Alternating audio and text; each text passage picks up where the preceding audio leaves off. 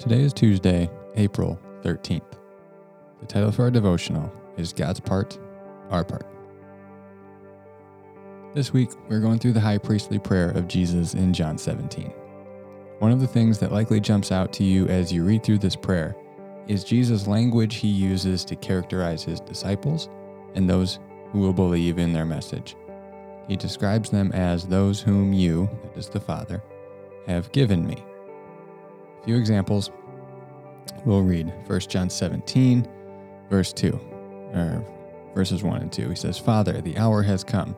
Glorify your Son, that the Son may glorify you, since you have given him authority over all flesh, to give eternal life to all whom you have given him." Then in verse 6, he says, "I have manifested your name to the people whom you have given me out of the world. Yours they were, and you gave them to me." Then later in verse 9, he says, "I am praying for them.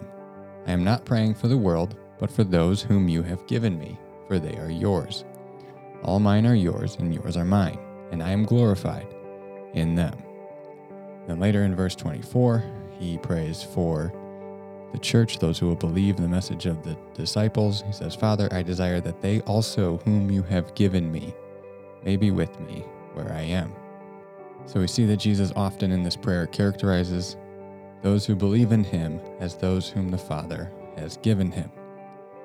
Characterizing the disciples like this may seem strange, because we can look back at the beginning of the Gospels and see Jesus' personal action in calling the disciples and inviting them to follow him.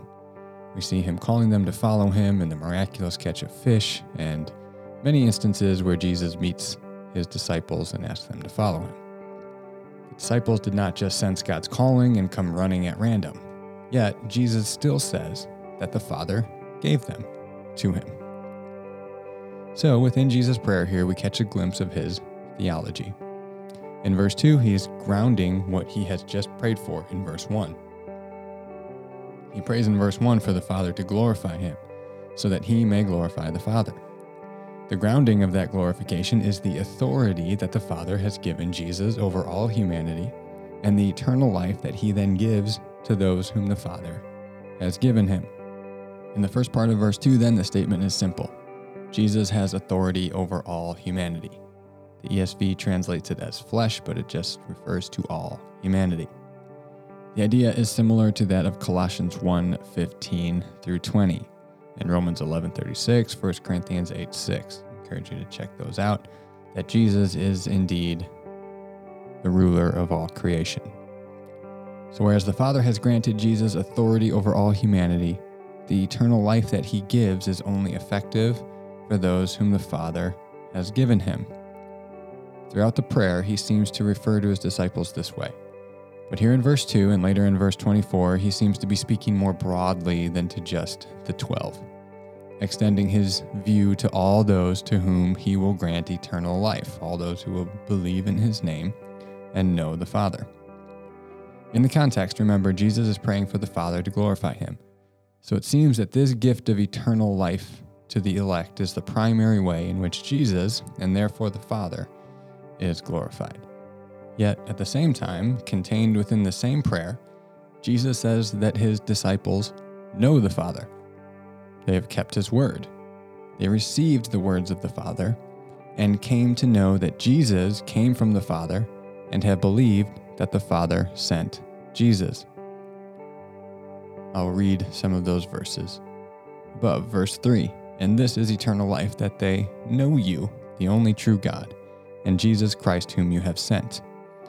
Verse 6, he says, "Yours they were, and you gave them to me, and they have kept your word." And in verse 7, "Now they know that everything that you have given me is from you. For I have given them the words that you gave me, and they have received them, and have come to know in truth that I came from you, and they have believed that you sent me." So, in these verses, what we see is that this relationship between what the Father does in salvation and what disciples do is often known as compatibilism. And it is assumed all throughout the scriptures, perhaps most notably in Acts 4:27-28, which says, "For truly in this city There were gathered together against your holy servant Jesus, whom you anointed, both Herod and Pontius Pilate, along with the Gentiles and the peoples of Israel, to do whatever your hand and your plan had predestined to take place. To our minds, this seems like it needs further clarification, and frankly, I wish Jesus would have clarified this further. But he seems to be comfortable with leaving the tension, and so we must as well. What we can say for sure, however, is in some senses, disciples of Jesus are chosen by God, and they must also accept the revelation of Jesus and know the Father and believe in Jesus. The question here that has plagued the minds of believers since Jesus is which one logically comes prior. Did God's grace cover all the sins of humanity? Then God look into the future and see who would accept him, and therefore deem those as the elect, as the Arminians would claim. Or did he choose the elect and then apply his grace for the elect to believe, as the Calvinists would claim? I would argue that this text and others support the latter, but as you can see from the text that this conclusion is disputable, and many faithful followers of Jesus come to different conclusions.